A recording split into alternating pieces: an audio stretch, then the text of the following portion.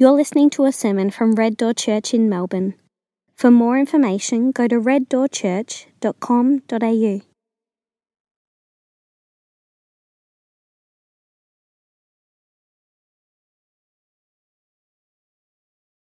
Times. His praise will always be on my lips. I will boast in the Lord, and the humble will hear and be glad.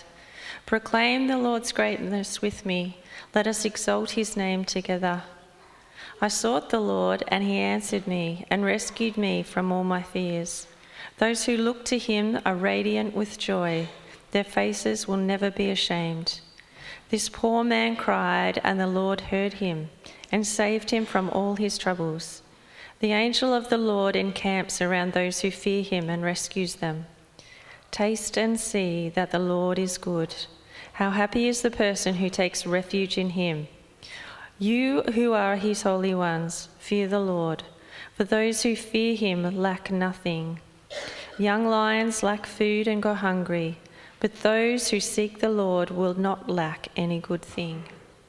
Come, children, listen to me. I will teach you the fear of the Lord, who is someone who desires life, loving a long life to enjoy what is good.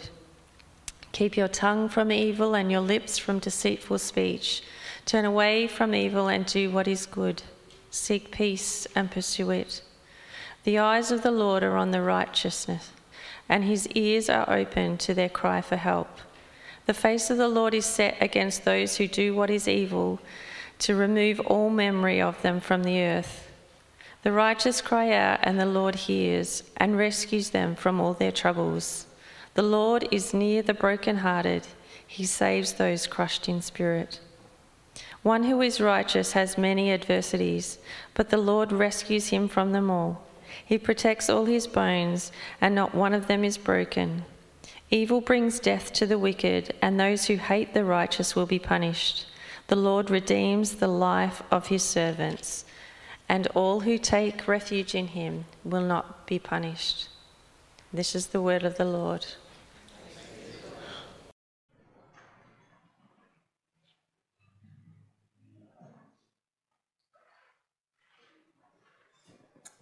Good morning.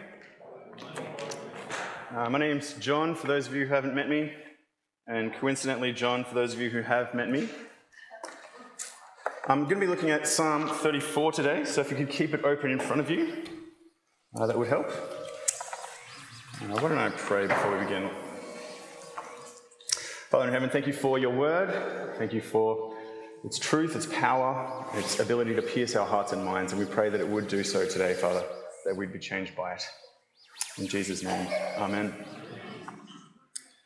So last Sunday, Jono began our Psalms of the Summer series, which will take us through until the end of February. And one of the little-known facts about the Psalms is that the Psalms contain more theology than any other book of the Bible. Did you know that? The Psalms contain more theology than any other book of the Bible. It's largely because the Psalms are bigger than any other book of the Bible, more than twice as big as Isaiah, which is the second biggest.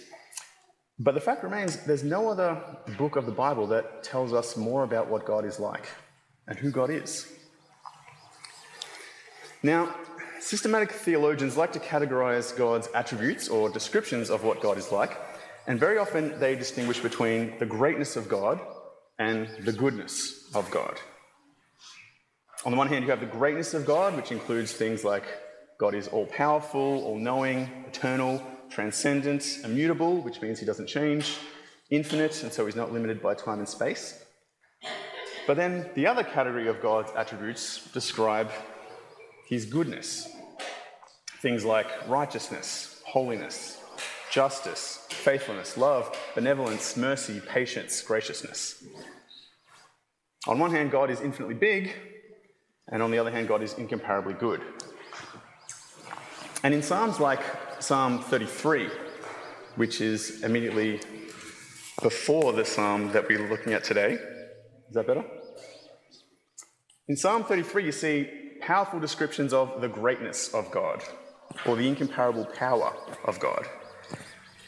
But then in Psalm 34, we see a beautiful description of the goodness of God.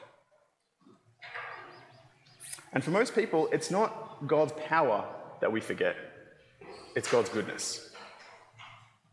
It's not actually that hard to trust in God's sovereignty. What's really hard is trusting in God's sovereignty and his goodness when you're going through a difficult time. That takes a step of faith, doesn't it? When you lose someone you love, or when your dreams are shattered on the rocks of reality, it's very easy to become suspicious of the goodness of God. Or for those who don't believe in God, to become suspicious of the goodness of life itself. And both lead to the same place, to bitterness, resentment, cynicism, and disdain for God or for life itself. It's essentially the path of Cain. And you see people take it all the time. People lose faith in the goodness of God and they adopt an attitude of constant complaining and resentment. And if you stew on that, then it will take you to a very dark place. It's a place that people go before they hurt themselves, or worse, hurt other people. It's a terrible place to go psychologically, and so people try to shield themselves from suffering and evil. People try to stay positive, and for good reason. But the problem is that if you try to shield yourself from suffering and evil, then when evil does finally break in on you, and it will, it's absolutely devastating. Being shielded and somewhat naive about suffering and evil, and then experiencing suffering and evil, is one of the surest ways to develop post-traumatic stress. And this is why secularism fails so many people. Because without a theology of the goodness of God, the hope that secular people have is to try and make everything perfect here and now. And if you try to do that, then when things start to fall apart, we're not just upset at the fact that they're falling apart, we're upset at the fact that we're upset. We're surprised that we're surprised. We're sad that we're sad. It compounds the problem. And because of this, sociologists have come to the consensus that secular Western culture is the most ill-equipped out of all cultures in world history at preparing people for suffering.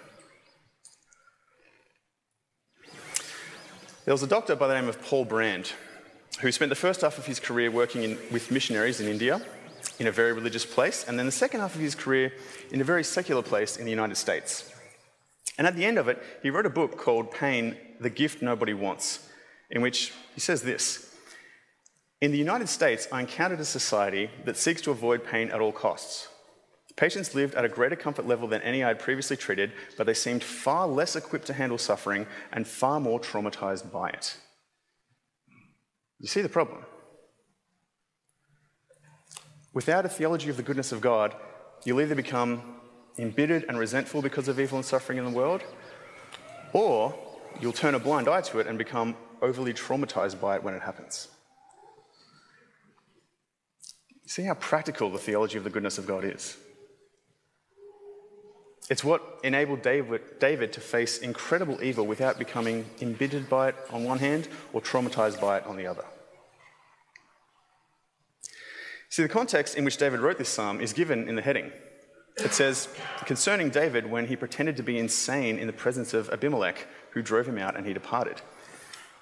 This is referring to the events of 1 Samuel 21, where even though David had been anointed king, he was being persecuted by Saul to the point that he had to pretend to be insane in order to avoid being killed. And yet, despite all of that, David came out of it neither embittered by the evil he was facing nor traumatized by it. Even in the midst of terrible injustice and threats on his very life, David was able to navigate his way through it.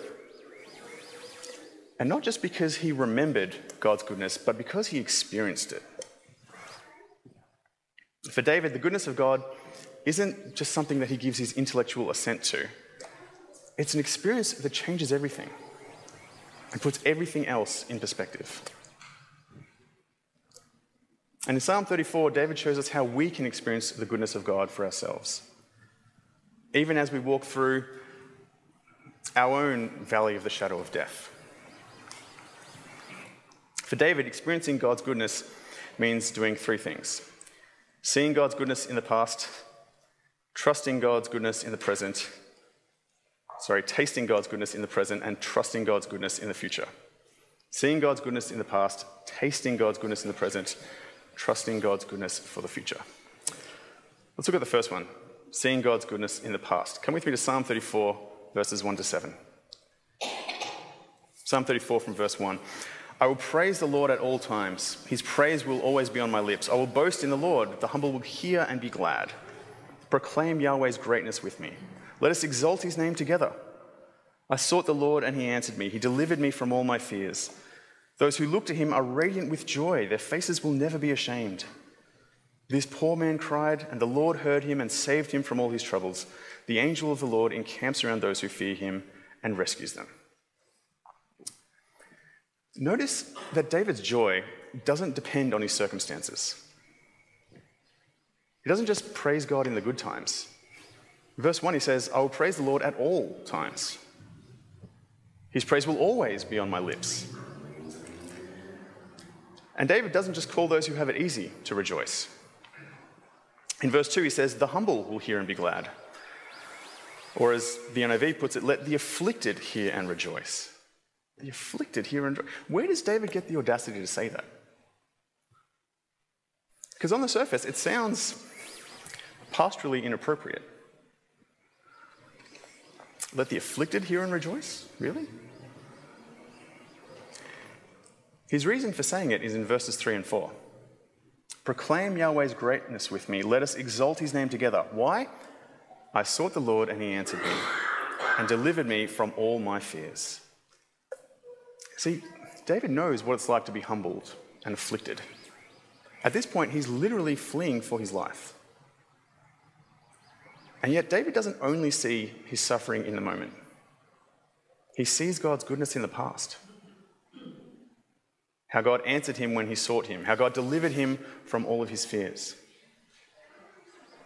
Even in the midst of injustice and persecution, he steps back and sees the big picture. It's an incredible display of maturity. Because one of the marks of immaturity is being controlled by your feelings in the moment. Something small happens, something that wouldn't bother most people. Immature people just lose it. And you see this in young children. A number of years ago, when our children were very young, we used to have coloured plates and bowls, and it was a disaster.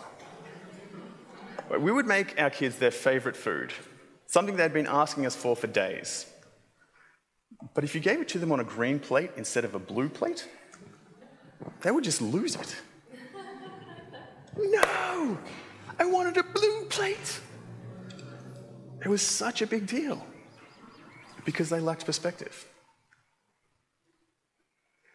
Now, we adults like to think that we're not that bad. And perhaps we're not that extreme, but very often we too fail to put things in perspective, don't we? You know that you do. I know that you do. I know that I do. Even though God created us and provides for us, gives us everything we need and most of the things that we want, even though God so loved us that he sent his only Son, that whoever believes in him shall not perish but have eternal life, we still get frustrated by little things, don't we? Now, some of the things that we struggle with aren't little. But if you look to the solutions of those things, or to the absence of those things, as if that's finally going to make everything okay, then you will always blow the problem out of proportion.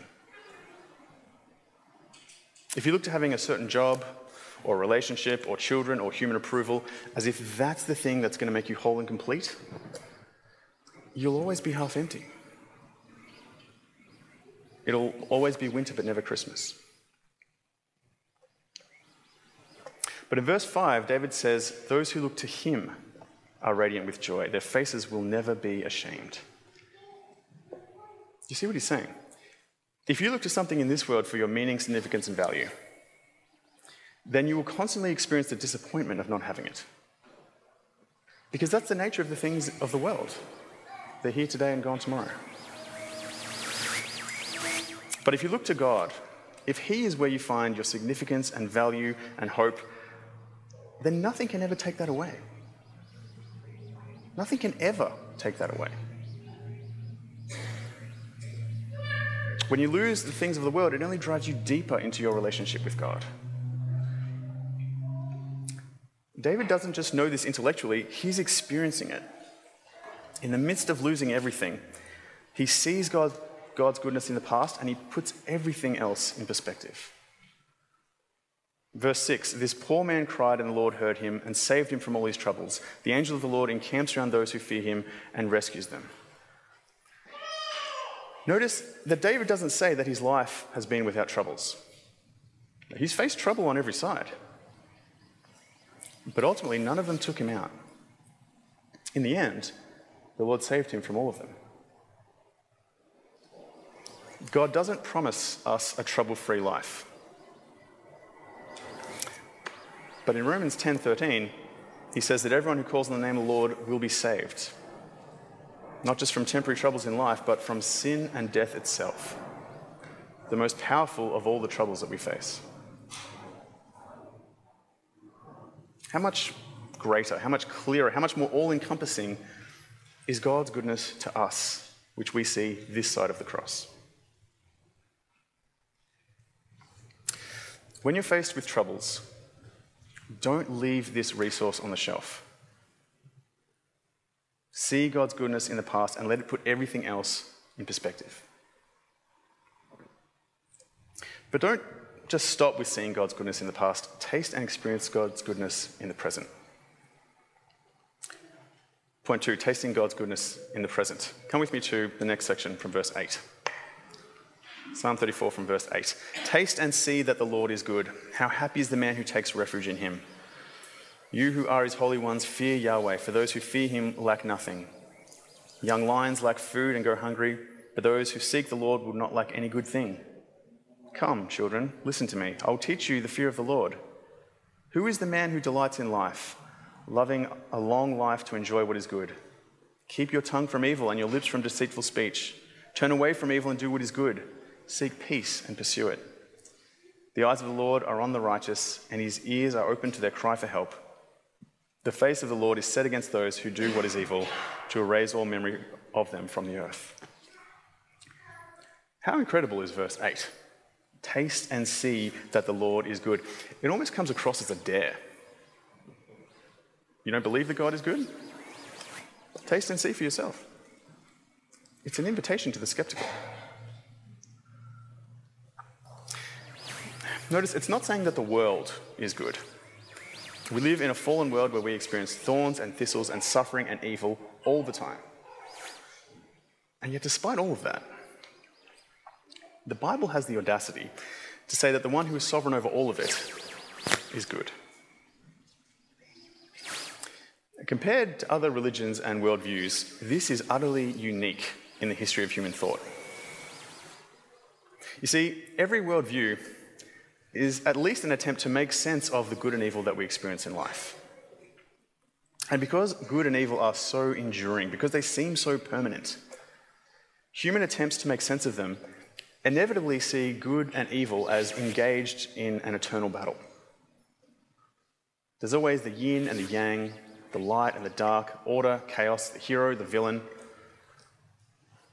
But in contrast to every single human way of looking at the world, the Bible insists that underneath it all is not an eternal battle between good and evil. It's an eternal God who is good. Despite all of our suffering, despite all the evil around us, you can taste and see that the Lord is good.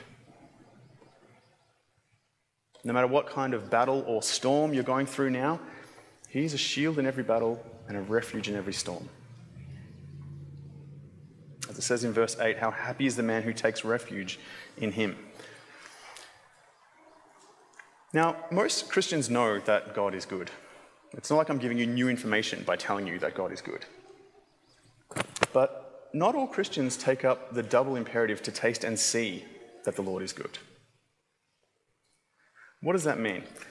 Well, the word that's translated taste in verse 8 is the Hebrew word ta'am. Do you know what it means? It means taste. I looked this word up in the Hebrew and Aramaic lexicon of the Old Testament, the dictionary that makes all other Hebrew dictionaries look like simple text files. It literally means taste, as in tasting food.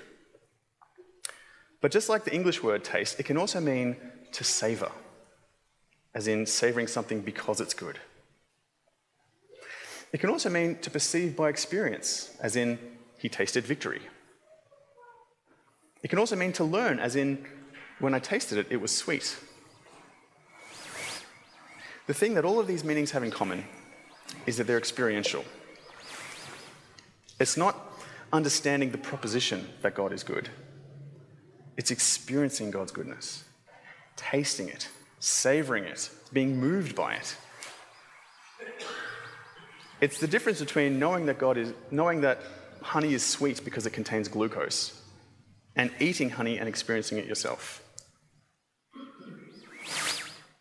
Taste and see that the Lord is good, verse 8. How happy is the man who takes refuge in him. You who are his holy ones, fear Yahweh, for those who fear him lack nothing. Now in verse 9, the fear of the Lord isn't a terror, but a reverence and awe. It's recognizing that he is God and we're not. It's looking to him for what we need rather than ourselves. Verse 10, young lions lack food and go hungry, but those who seek the Lord will not lack any good thing. Really? Those who seek the Lord will not lack any good thing? Such an incredible statement. But it's absolutely true. You see, one of our biggest problems is not just that we don't seek the Lord, but that we're forever seeking after other things. That's why we're so discontent. That's why we get embittered or traumatized when things don't go our way. In the last paragraph of Mere Christianity, C.S. Lewis puts the point like this. He says, this principle runs through all life from top to bottom. Give up yourself and you will find your real self. Lose your life and you will save it. Submit to death, the death of your ambitions and favourite wishes every day, and you will find eternal life. Look for yourself, and you will find in the long run only hatred, loneliness, despair, rage, ruin, and decay. But look for Christ, and you will find him, and with him, everything else thrown in. You see how incredibly practical this is? This is how to avoid becoming embittered by evil and suffering on one hand, or being traumatized by it on the other. This is how to be in the world as a source of light, rather than of the world and consumed by its darkness. If you have a Bible, if you keep a finger in Psalm 34 and come with me to 1 Peter chapter 3.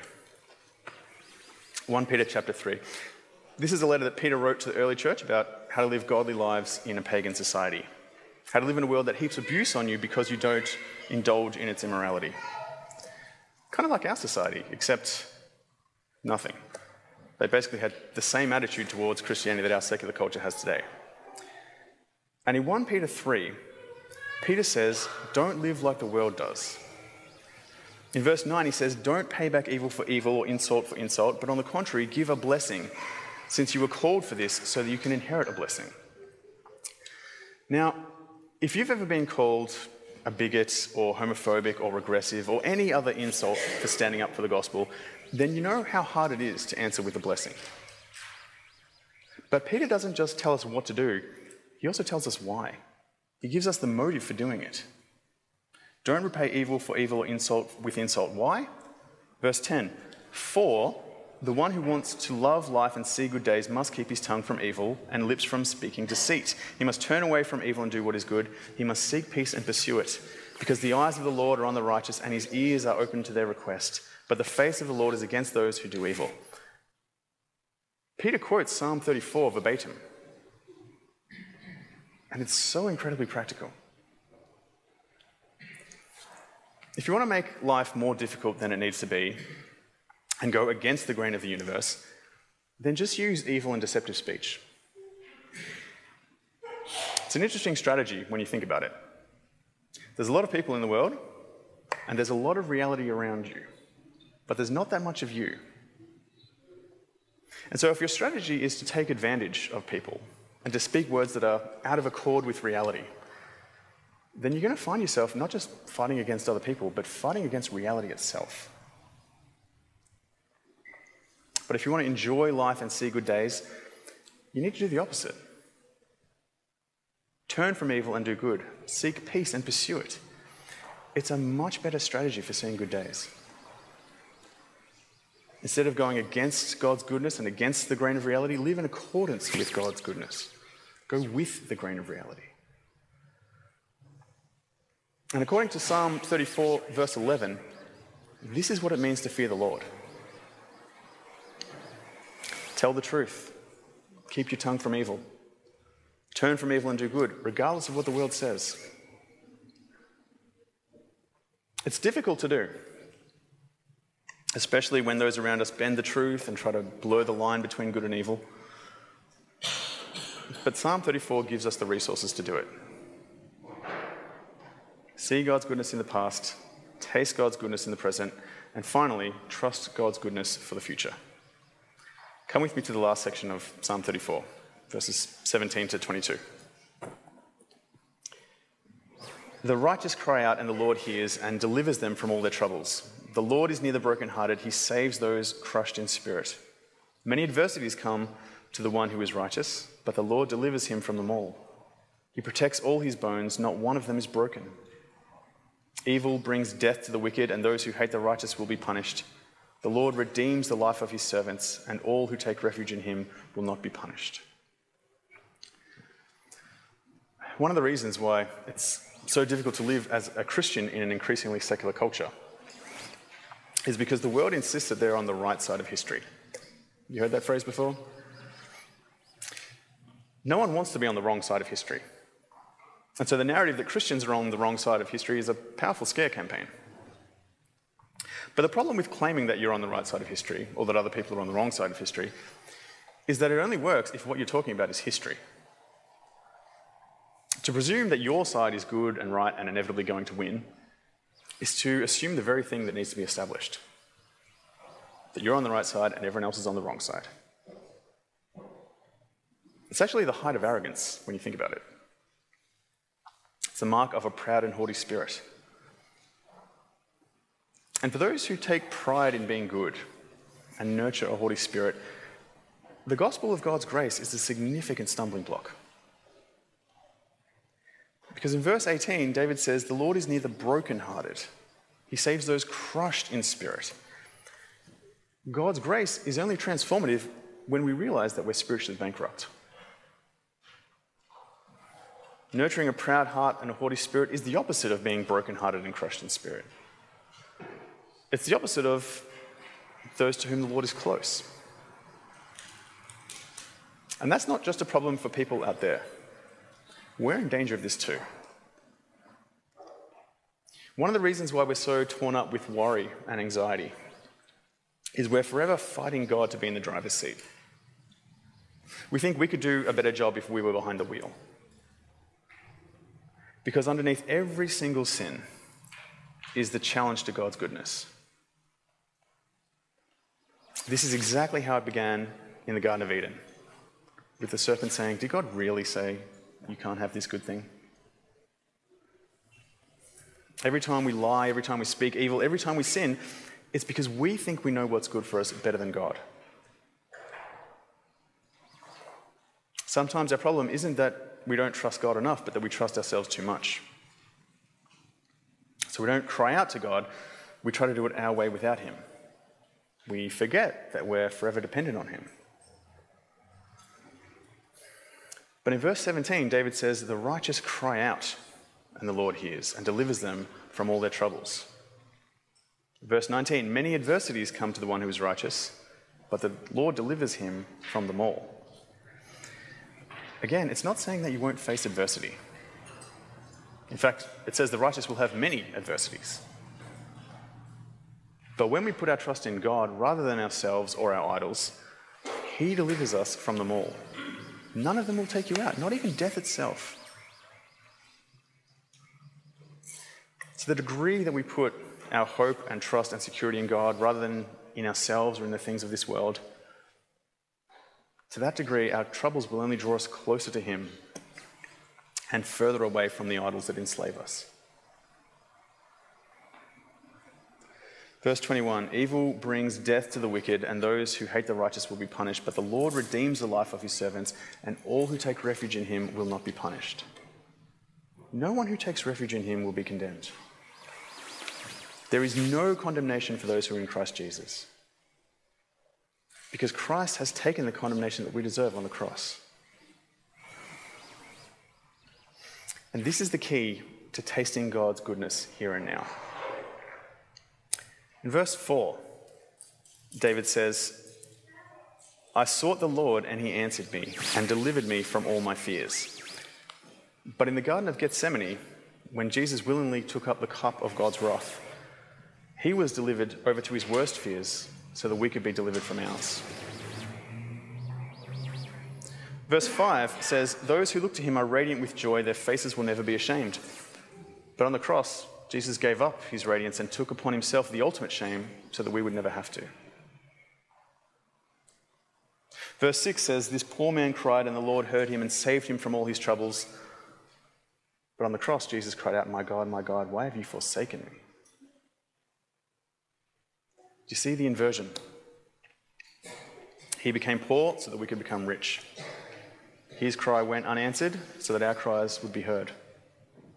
He was forsaken by God so that we would never, ever be forsaken or experience any condemnation. Do you see how powerful God's love is? Do you see how unstoppable it is? It's so powerful that it overcomes all of our sin and even death itself. This is how to overcome sin in your life. Instead of closing your eyes and denying God's goodness, which is underneath every single sin, taste and see that the Lord is good. He's so good that while we were sinners, Christ died for us. Don't just know God's goodness intellectually, taste and see it. Experience his love for you in the ultimate sacrifice of Jesus on the cross. This is how to face evil without being embittered by it on one hand or traumatized by it on the other. See God's goodness in the past. Taste God's goodness in the present. Trust God's goodness for the future. Let's pray.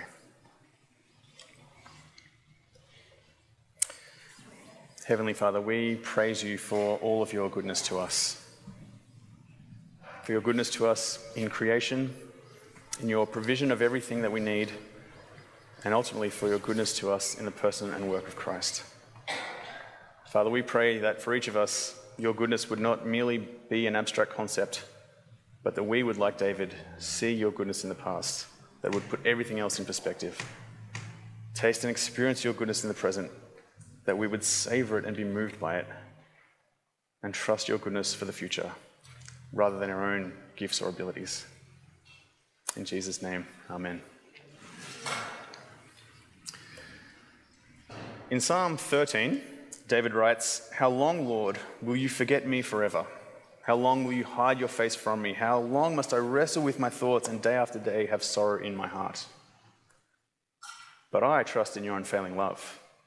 My heart rejoices in your salvation. I will sing the Lord's praise, for he has been good to me." We're going to respond to what we've heard by singing a song that's based on these words from Psalm 13. Feel free to stay seated and listen, or sing along once you've picked up the tune.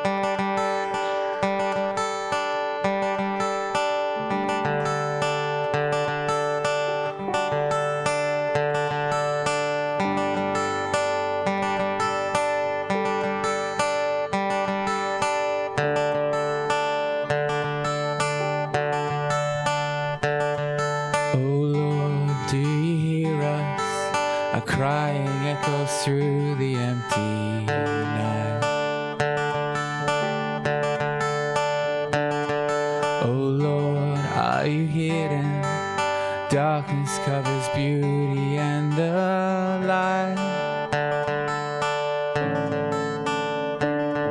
Oh Lord, do you see us when sorrow overwhelms our weary hearts?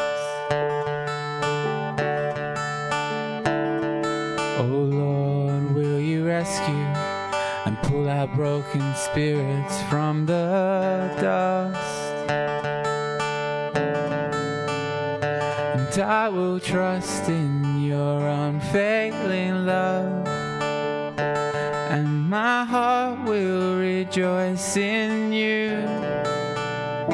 and I will sing of your saving grace. You are always good to me. You are always good to me.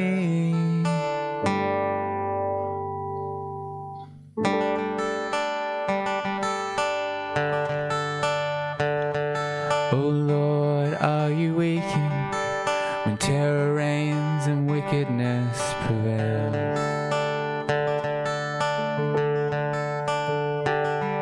Oh Lord, show your mercy. Your righteousness and justice never fail. And I will trust in your unfailing love, and my heart will rejoice in you, and I will sing of your saving grace. You are always good to me. You are always good to me. When darkness falls, I will always trust in my Redeemer. Through triumphs, through valleys, I will trust in you. When courage fails, I will always lean on my defender. In gladness, in sorrow, I will trust in you. When darkness fails, I will always trust in my Redeemer. Through triumphs, through valleys, I will trust in you. When courage fails, I will always lean on my defender.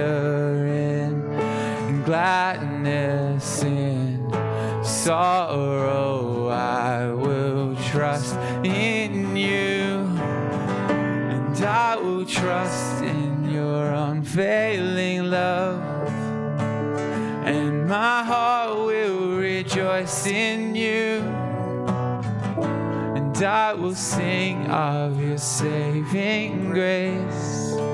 You are always good to me. You are always good to me.